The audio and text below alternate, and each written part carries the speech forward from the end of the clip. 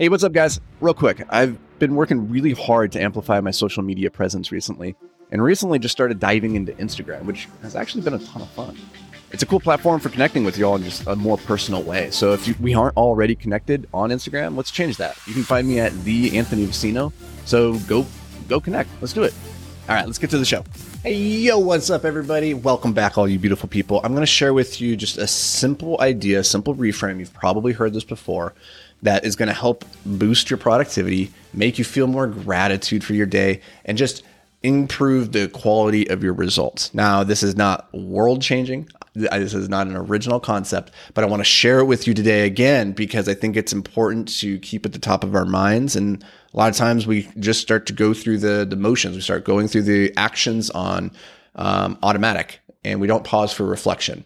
So what I want you to do is I want you to sit down and write out all of the things that you have to get done today in order for today to be a stunning success. Like, define what winning looks like right now, and then write out what are the things that I would have to get done today for today to be a win. So this is step one, and it's really important because the defining what it looks like to win is something that most people don't do on a daily basis. And so as a result, they create their to-do list, and the to-do list is like a hydra. For every task you check off, another three kind of just crop up in its place. And so regardless of how much work you get done in a day, there's always going to be more on the to-do list. That's just the reality. You never check off the entire to-do list. And so with that in mind, at the end of the day, if you did not frame for yourself what it means to win the day, you're going to look at that to-do list, and because it's not complete, most of us then jump to the conclusion that it was a failure, that we've lost, that we didn't do enough. And that fills us with this feeling of discontent and like we didn't live up to our potential. We weren't productive enough, right? And that's a negative loop, because who wants to live in a place where they think that they lost every single day, like they didn't win the day? So step one, define what it looks like to win the day. The best way that I know to do that is to set the bar really low and say, here are the 3 things that I would have to do today. And if I got those done, it would be a win. And then structure your day in a way where you can put as much time and energy as necessary to achieve those 3 things. I call those my 3 to free. Okay, so that's step one. We're sitting down, we're writing out what are the things that I have to get done today for today to be a stunning victory. Now, I want you to sit with that list. I want you to close your eyes. I want you to visualize going through each one of those activities, each one of those things that you have to do, and see yourself in your mind's eye with crystal clarity doing the thing at the highest level possible and absolutely smashing it out of the park. Okay. So now that you see yourself having completed this perfect day, you've done everything that you had to do. I want you to look back at that list now.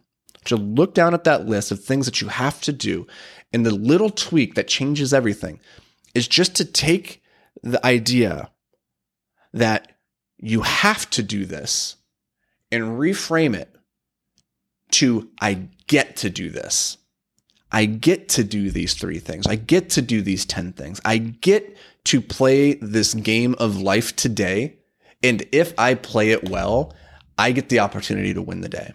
Just changing the way that we approach our life, the things in it that we, from a perspective of not having to do a thing, not being forced against our will, being, subservient slaves that have no control over our destiny, going from have to do something to I get to do something, and realizing that right now you're listening to this podcast, maybe in your car as you drive to work or to the gym. Maybe you're on the treadmill right now and you're sweating and it's hard and it sucks. Or, so many different places that you could be in life right now listening to this. But you get to be there. And there are people who are in this life right now who would give anything to change their circumstances, to be where you are, to have the opportunity to listen, to have the technology, to be able to listen, to have access to the internet, to be able to have a life of abundance and opportunity, to even wake up and have breath in your lungs and be able to just play this game of life without chronic pain or fear and anxiety and overwhelm and depression and all these things that are very, very real.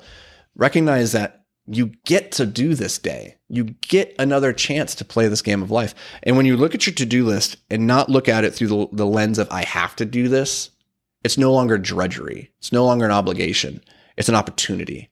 It's something that you get to do. And now you start to approach your life in this game. You start to play it with joy in your heart and gratitude. And that's a much better way to play the game, because then regardless of if you win or if you lose the game, if you enjoyed the process of playing, then isn't that technically all that really matters? Because like 99% of our life is defined by the actions that we take in pursuit of our goals.